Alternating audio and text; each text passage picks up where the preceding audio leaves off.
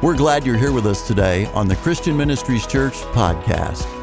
We pray God's Word speaks to your heart today as Pastor Chapman Laxton shares the Word with us. Well, this morning, if you are joining us for the first time, or I just haven't had the opportunity to meet you yet, my name is Chapman Laxton, and I'm an associate pastor here at Christian Ministries Church. And Pastor Ashley right now, this morning, is ministering at a church in Kansas City. Just going up there, and he's done their men's conference up there, and so he's up in Kansas City preaching. So this morning he tasked me. He said, "I want you to preach on something that he and I just a couple weeks ago were really diving into, and it was following we were right in the middle of our Wonderful Life series. And if you missed any of that, I encourage you to go back and listen to the podcast. But as we were talking and as we were just discussing God's Word and different things, we got to talking about there's a certain theme that just every time we were just discussing the sermons and the different things, that there was something to the wonderful life that God's given us, that and the power that God wants us to walk in. It's all because of a certain reason.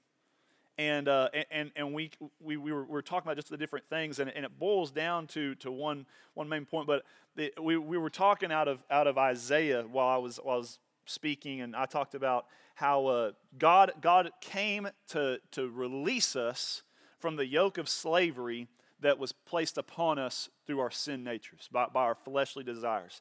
I referenced Isaiah 9, but I really taught out of Galatians 5:1, which says, "It is for freedom that Christ has set us free. Stand firm then, and do not let yourselves be burdened again by the yoke of slavery." And while we were talking about that, I kind of made this point. The reason why God wanted you to be free is because He loves you.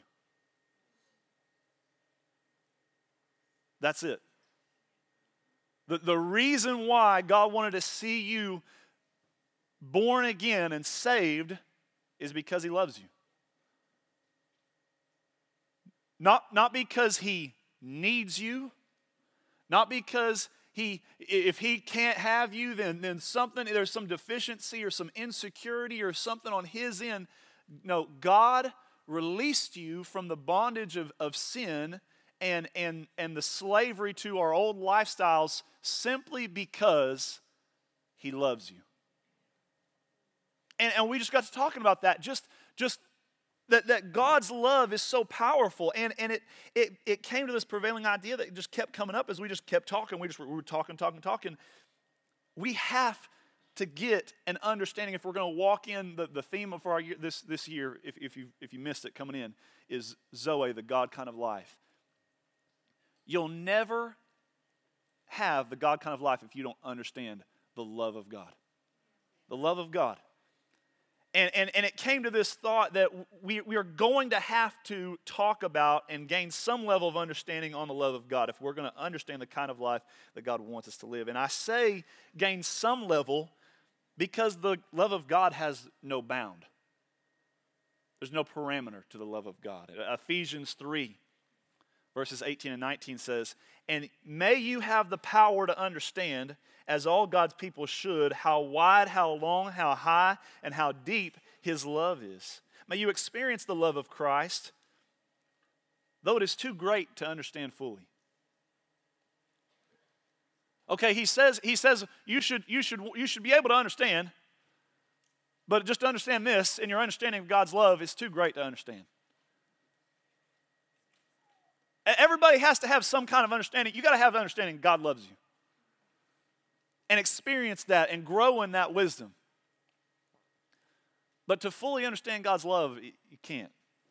Because there's no limit to it. There's no limit to it. But we've got to have an idea that God loves us if we're going to pursue the power and the kind of life that He wants us to have. Because if God loved us enough to free us, why wouldn't He love us enough to empower us? If He loved us enough to empower us, why would He keep some things back from us? If He doesn't keep things back from us, then what's stopping us? We trace our steps back, we don't have an understanding of the love of God? Because we say it all the time. Because we hear it all the time. Well, God loves you. Well, God is love. God is love. We've got to get a tighter grip on the love of God and begin to get some semblance of understanding of just how much God loves us, because it will take us deeper than some of the philosophical things that we're trying to wrestle with, the things that we're trying to Google answers for, the things that are keeping us up at night. Has less to do because we don't have an understanding of those things. It's because we don't really understand how much God loves us. Well, if God good, why bad happen? Well, if God loves the world, why are people hungry? So recognizing that God doesn't just love you, but rather is the inventor and the sole proprietor and is love himself, will cause you to see your life from a better perspective, where you won't struggle to decide for, well, if God loved me, why bad guys rich? Well, if God loves me, why is my prayer not getting answered so fast? See, we don't have an understanding to a degree of God's love in areas, and that's why we find ourselves wrestling with things, because we don't really know what God's love means. See, the man who blames God for not answering his prayers immediately needs to thank God for not punishing him for his sins immediately. We want God to answer our prayers, boom. And then we get mad at God when he doesn't, but why doesn't God punish us immediately? Because I don't know about y'all, but I can remember. I can remember my sin. But even though I remember my sin, it doesn't cause me to turn away. I remember, oh, wait a minute, God loves me. I want to challenge you guys today and encourage you in this, that you don't need to become more articulate in your theology to strengthen your apologetics. You only need to seek out the fact that God loves you and to know it deeper today than you did yesterday. If you want to have a stronger faith, you don't need stronger theology. You need a stronger understanding of just how deep, just how wide, just how high the depth that God's love is for you. You don't need to wrestle with things as much. See, I have come to a place that I know that no matter how good I am, I can never validate the love that God has for me. See, I can't earn God's love. I didn't earn it in the beginning when he gave it to me. And therefore, if I didn't earn it in the beginning when he gave it to me, I can't earn it in the middle. I can't earn it a little bit further down past the middle, which is where I'm starting to get a little bit now that I'm getting a little older. If I didn't earn it to begin with, I'm not earning it now. Are y'all with me? God loves me, and he loves me because he loves me. And there's security and a standard in this revelation when you begin to see how God loves us and how much he loves us. The security is, I can't live my life in a way that earns God's love, therefore I don't have to perform for it. It's not performance-based. God's love is God's love, and he loves us because he loves us. And there's security in that. I'm comforted in that. But the standard it calls me to can be tough. And the standard it calls me to is this question: what do I do now? What do I do now that I know that he loves me so much and so greatly?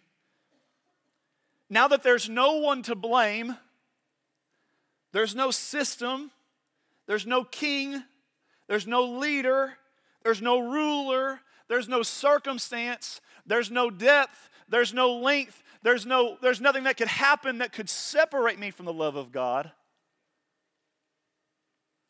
The standard that it calls me to is, what do I do now? Now that there is no excuse. That there is nothing that keeps, how do I choose to live now that I know that God loves me? Deuteronomy 7, verse 6 says, "For you are a holy people who belong to the Lord your God. Of all the people on the earth, the Lord your God has chosen you to be His own special treasure. The Lord did not set His heart on you and choose you because you were more numerous than other nations, for you were the smallest of all nations. Rather, it was simply that the Lord loves you, and He was keeping the oath that He had sworn to your ancestors. That is why the Lord rescued you with such a strong hand from your slavery and from the oppressive hand of the Pharaoh, the king of Egypt. See, it's not because of how great, it's not because of your potential, it's not because of how good you look, it's not because of how rich your mom and dad was, it ain't because of how poor your mom and dad was, it ain't because of your athletic ability or your intelligence. It has nothing to do with your righteousness. It has nothing to do with, God loved you simply because He loves you. He chose you. He's called you. He's set you aside. He set you apart. He picked us. I don't know. He picked us. What are we going to do? How are we going to live? He loves us. What are we going to do now? He loves us because He is love. It doesn't say He picked us because He needed something from us. He didn't give us His love because He thought, boy, if I can work this out just right. No, He loves us because He loves. 1 John 4:16 says, God is love. And all who live in love live in God. And this last part is key. And God lives in them. This passage of Scripture is taken out of context way too often. Because the world gives a love that, and we'll talk about this here in a little bit, that isn't a godly kind of love. See, the world tries to tell us that love equals blanketed acceptance. That is not what God is. I think we can all agree with that. Do this, don't do this. God is not blanketed. But if it says that God is love, He doesn't just give love, He is love. Then if we can come to a deeper revelation of what that can do in our lives, it says, all who live in love live in God, and God lives in them. Talked about this passage of Scripture back a couple weeks ago. But 2 Timothy 1:7 says the Spirit that God gives us is not a spirit of fear, but of power, love, and soundness of mind. When we begin to understand the love of God and begin to live in God as He is love, we begin not to operate in the flesh, but rather we begin to operate in that Spirit that God gives us. And that Spirit is a spirit of love. See, it's the revelation that there is power accessible through God, yet only when you begin to understand the power that's made accessible to you because God loves you. See, if you don't believe that God loves you, you'll have a hard time believing that God wants to empower you to live a life more abundant. When we struggle with the idea, does God really love me? Why would we then think the secondary benefits of a loving God would come into our life? The power and the authority is all secondary benefit because of a relationship of love that God has for us. So if we begin to question the love that God has and the love of God for us, everything else falls like a house of cards because we're not founded on that truth. See, Mel was talking a little bit about this on Wednesday night when she was talking about the Holy Spirit was the down payment of what is to come. The down payment of what is to come. And if you missed that, I don't want to repreach everything that she taught on. But we started this new series in Ephesians for Wednesday nights. And while it's a new series, the book of Ephesians has been out since the year 0062 estimation. And that's, if you ain't real good at math, it's like 1,962 years. The math works out real good. All right? And the reason why this book still has revelatory power is because what Paul is teaching them is just how deep the love of God is for them and what the love of God has purchased for our lives. That's why it still has power, because it's the Word of God, because the Word of God is love and God is love. Because when people begin to see the power that God has for us through His love, where the lost can be found, where the weak can be strengthened, when what's broken can be mended, when what's dead can be raised back to life through love, where one man's trash is God's treasure. Where white trash is God's treasure. The love of God becomes more than just an idea. There becomes real power when you begin to see what God has done for us. See, this is the gospel that Paul was defending. This is the gospel that the disciples gave their lives for. And I want you to consider this. Men might fight or die for something that they don't know whether or not it's true or not. I want to say that again because I don't want this to be confusing. Men might fight or die for something that they don't know whether or not is true or not. That's why there's a bunch of different faiths. Muslim faith, Hindu faith, Buddhist faith, all the different faiths, all the different kingdoms, all the different people will fight and die for things that they don't know whether or not they're true, but they have faith that they are, so then they fight or they die. However, men will not die or fight for things that they know to not be true. You think about your life. Would you give your life to something that you knew to not be true? I'm not giving my life to that. I'll give my life to what I believe is true or to what I think is true. That happens every day. Men and women all over the world give their lives to things that they believe will satisfy them, will please them, will bring them to a place. But men and women will not give their lives to things that they know are not true. When you think about the disciples and you think about the events leading up to Christ's death, burial, and resurrection, and what they witnessed and what they experienced, for them to fake something that they knew to not be true for personal gain could be believable.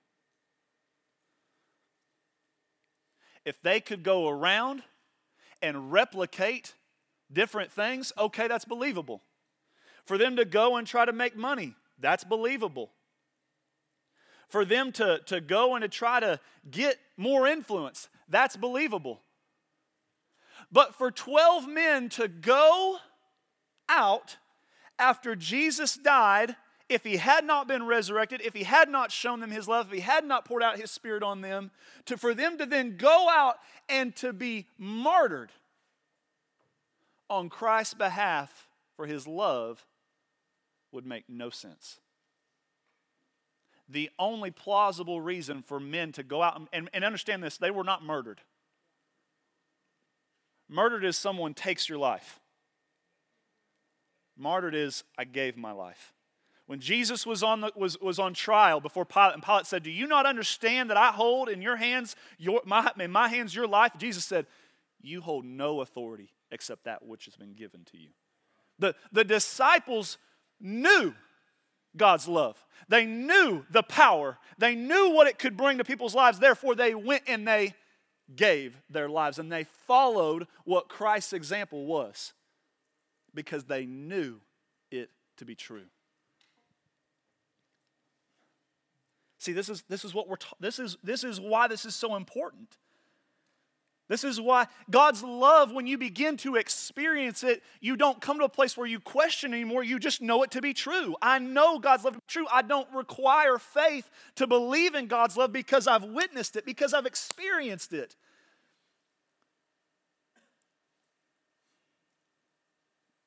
I don't need faith to believe that Miss Teresa got up here and sang this morning. I'm not trying to get too deep. I'm just trying to give an example to help drive it. I don't need faith, because faith is the evidence of things not seen. We all witnessed Teresa up here singing. It's this, and while even that could be a whatever, it's an indisputable fact that Teresa was up here. She sang the songs. We heard her, we saw her, we experienced it. There's not going to be any convincing to any of us that she was not right here playing the guitar and singing. When you come to the place where you experience the love of God, you following me?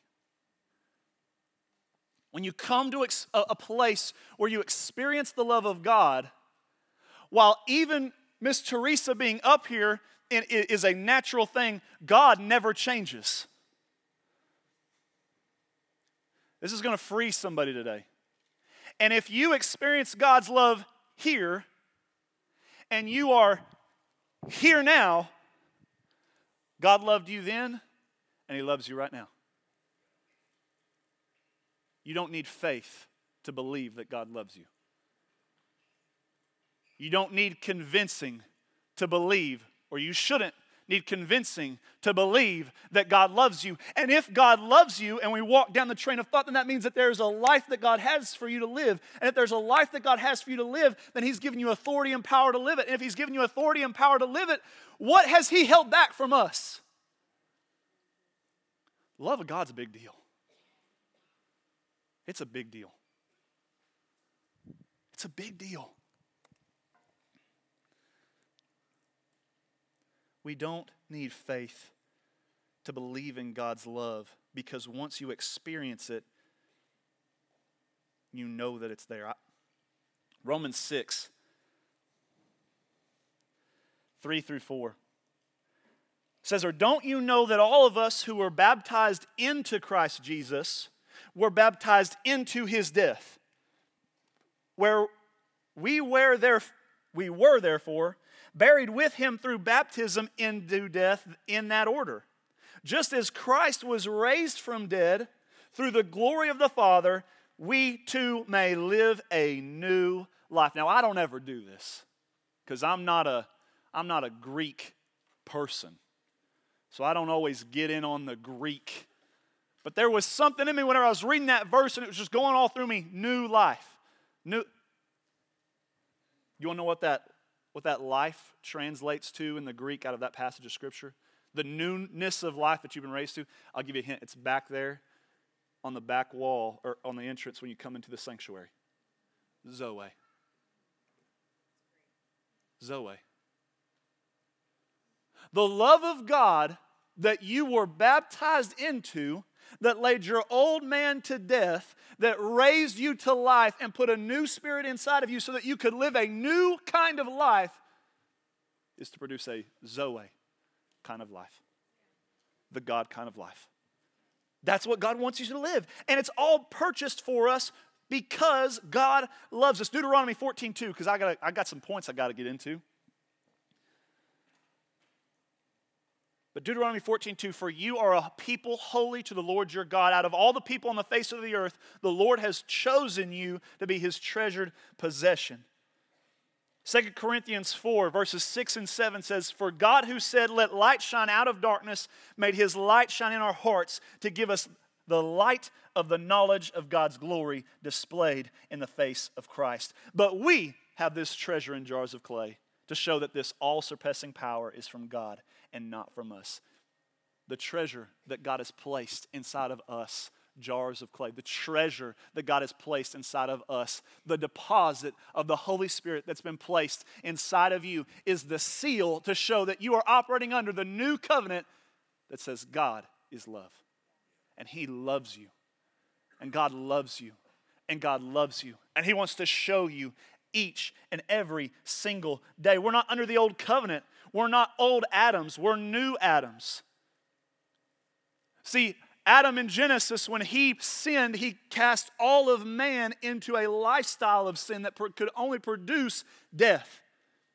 But Christ came as a second Adam so that all men after him would know new life. You've been given new life. Don't live under the old. Don't live with that yoke. Christ broke it. Don't take that yoke back upon yourself and put that on your shoulders and tape it up and try to walk around with it. He broke that off of you because He loves you, because He wants you to walk in a new life, because He wants you to see yourself different, transformed, changed. He put His deposit inside of you and gave your life worth and value. Don't try to take it out. Don't let the world try to take it out. Don't let the enemy try to take it out. God loves us. And just as I'm kind of coming to a close, I want to give you 5 quick things. 5 quick things to show you how God loves us. Because the love of God is not just a theory. The love of God is not just songs on a screen. The love of God is not just, a bunch of people in here talking about something so we can all get some feel-goods in here and we can go out there. It's not progressive Christianity. No, the love of God is a real experience that you can walk in every single day and know that you know that you know. 5 things so that you can know the love of God. The first is this. He gives good gifts. He gives. He gives us good gifts. We've already talked about it, the deposit of the Holy Spirit. And one of the things that Mel was talking about, and again, I don't want to re-preach the whole thing, but it just was going all through me. He gave us the deposit of the Holy Spirit. And He paid Jesus Christ to purchase us out of bondage. He gave His Son, and He deposits His Holy Spirit. What's left? Himself. Himself. He has granted us access to Himself. He gives us good gifts. 2 Peter 3:9, and He wants everybody to experience it. 2 Peter 3:9 says, the Lord isn't really being slow about His promise, as some people think. No, He is being patient for your sake. He does not want anyone to be destroyed, but wants everyone to repent. God wants everyone to experience the salvation that Christ purchased, the deposit of the Holy Spirit, so that they then can experience Him for eternity. He gives good gifts, and He gives us gifts. Not to go into Matthew 7, but Matthew 7, verse 9 through 11. Which of you, if your son asks for bread, will give him a stone, or if he asks for fish, will give him a snake? If you then, though you are evil, know how to give good gifts to your children, how much more will your Father in heaven give good gifts to those who ask of Him? Are you asking Him? Are you asking Him? Or do you not believe in the love that He has, therefore you don't ask? Because why would He? He don't love me. No, He loves you. He's already loved you. He gives us gifts. The second thing that He does is He corrects us. And boy, correction is so much fun. Those t-shirts, so we were going to get some t-shirts made up, Jill, sell them for some of our merchandise. God's correction, I love it. We're going to sell so many of them t-shirts. No, that doesn't sell to people because correction isn't fun. But God still does it because He loves us. Revelation 3:19 says, to those whom I love, I rebuke and I discipline. So be earnest and repent. God sees things from another perspective and He corrects us because He loves us. Olive, yesterday, we waking up from our nap, and Olive come in there, and the right side of her nose was bulged way out because she had taken some of her book, tore it, chewed it up.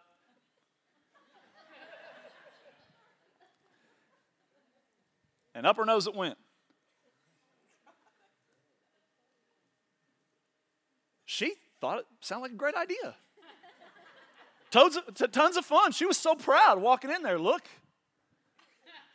And that's how some of us are in our ignorance and in our foolishness. We sounded like a great idea when I shoved that up my nose. But we didn't think about, one, if I tear up all my books and shove them up my nose, I'll have less books to read. We didn't think about how foolish we look walking around with something big wad of something shoved up our nose. And we didn't think about the harm that it could cause if we left that in there for too long. That's how we are with our sin. We don't understand. We don't see it from God's perspective, but that's how God sees it when we're acting like a fool. Get that out of your nose. Let me come paddle you so you don't do that again. And don't tear stuff up. He corrects us. And God corrects us through conviction of the Holy Spirit. And if we can't get that one, He sends godly people our way.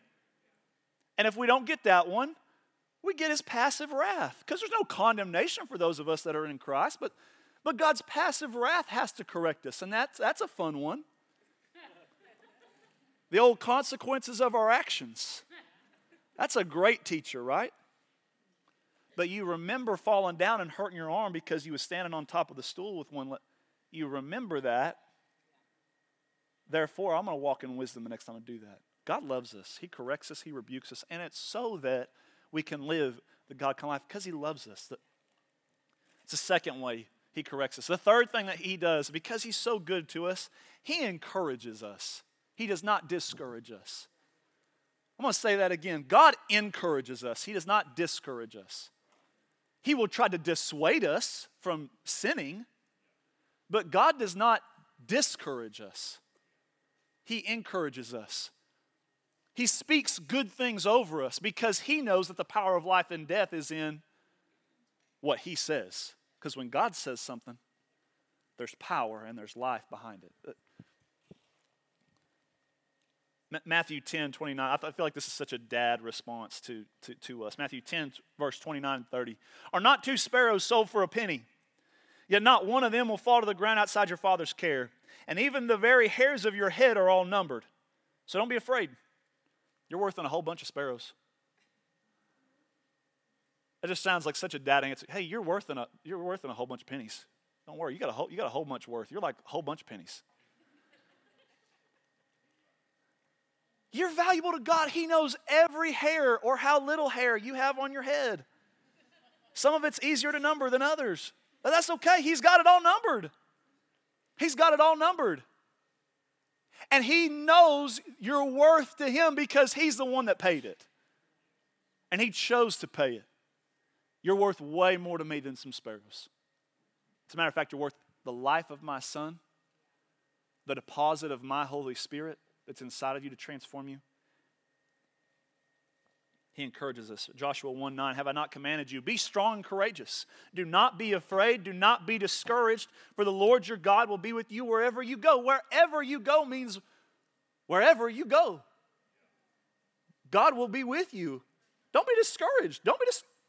He's saying I'm not the discourager. Be encouraged through me. Be encouraged by what I say. Be encouraged by my word, the Bible, to encourage you in those moments where you feel like you're at your lowest, like what Hannah was saying. When you feel like you're at your darkest and your deep, He encourages us. Taking it a step further, though, what God does is, the fourth thing is He watches over us. God loves us enough that He watches. He actually watches. This isn't a parallel to something that we're trying to think about. No, God watches over you. He watches over you. And that's not, ooh, God is watching over you. Ooh, you better look out. I mean, He watches over you because He's thinking about you, because He cares about you, because He values you, because He wants to protect you. I love Psalm 121, verse 5. It just comes right out and says, the Lord watches over you. The Lord is your shade at your right hand, for the sun will not harm you by day, nor the moon by night. The Lord will keep you from all harm. He will watch over your life. The Lord will watch over your coming and your going, both now and forevermore. Why forevermore? Because God's going to love you tomorrow enough to watch over you tomorrow. Why a week? Why forevermore? Because God loved you yesterday when He saw you do that thing, and today He's watching over you because He loves you. Because He wants you to have a good godly life. Because He wants you to have Zoe, the God kind of life. He loves you forevermore. He'll watch over you forevermore. Even when you think He's not around, He ain't going to watch over me, He's still watching over you. Because there's not a height nor a depth nor a place that you can go or a place where you can be taken away where God's love can't reach you and He can't watch over you and be with you. He watches over us. I love this passage. Isaiah 49 verse 15 says, "Can a mother forget the child nursing at her breast and have no compassion on the child that she has born? Though she may forget, I will not forgive you. I will not forget you." God watches over you. And He knows that He's the one. He didn't forget that he took care of you yesterday. And then today they need food and water today. How are we going to make that happen? That's not how God thinks. That's not how God operates. God is intentful, and He loves you, and He's pursuing you, and He loves you. He watches over you. And the last thing, and I say this one for last, because I think it's just so important when we're talking about the love of God. He is always available for you. He's always available for you. His door is always open for you. He's not too busy doing Lord of the Universe stuff to not have time for you. Everything He's done, everything He created on this earth was so that we could live and move and breathe, and because He loves us. He's always available. In Matthew 28 verse 1.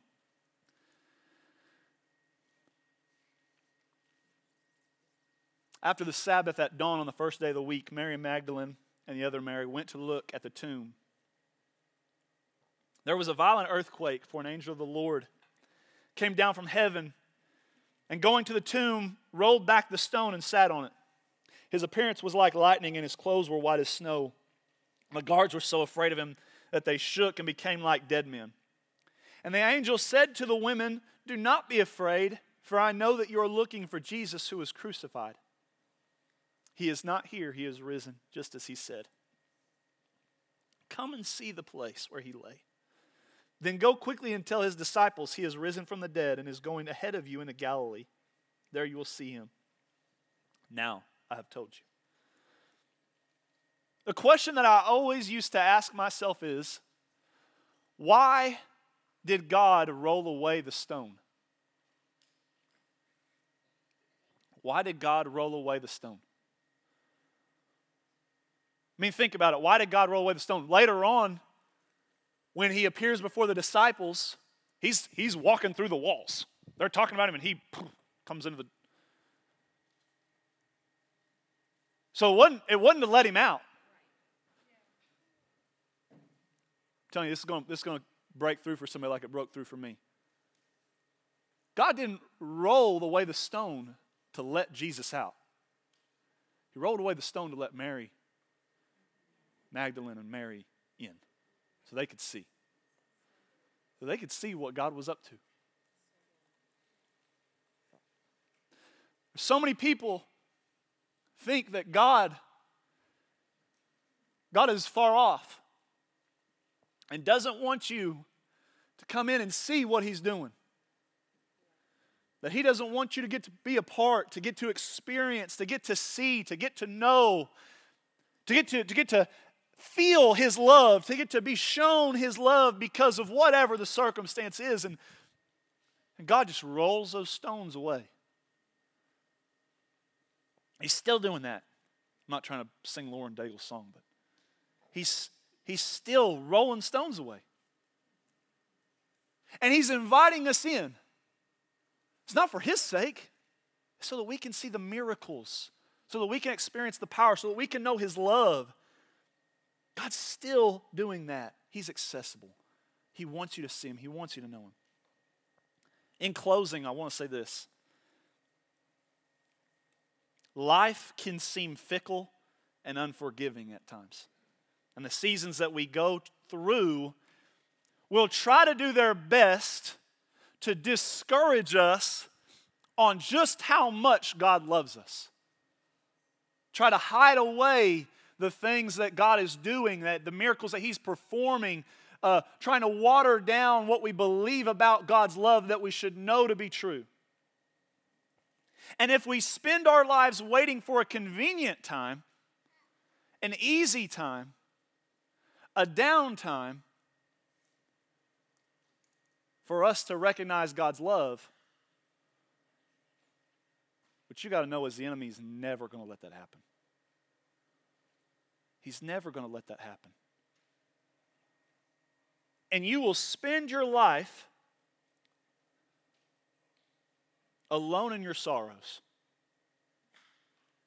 because you never make the life-changing choice to trust God and keep His love before you.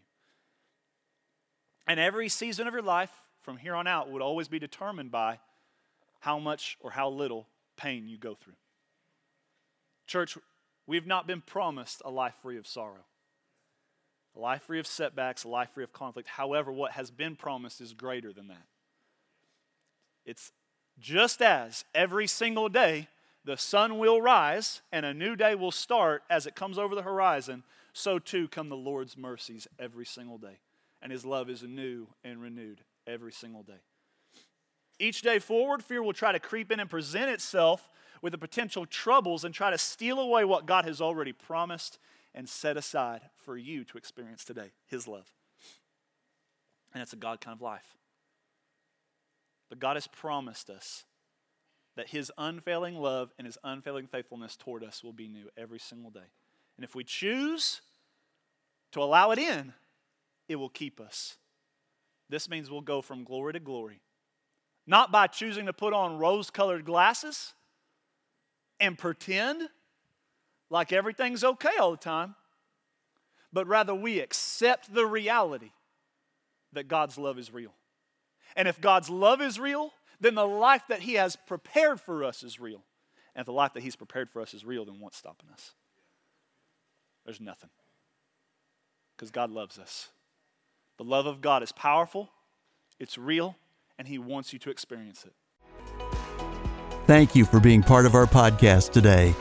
You'll find more online messages from Christian Ministries Church, as well as location information on our website at cmchurch.net. There's a place for you at Christian Ministries Church, where it's more than a church, it's family.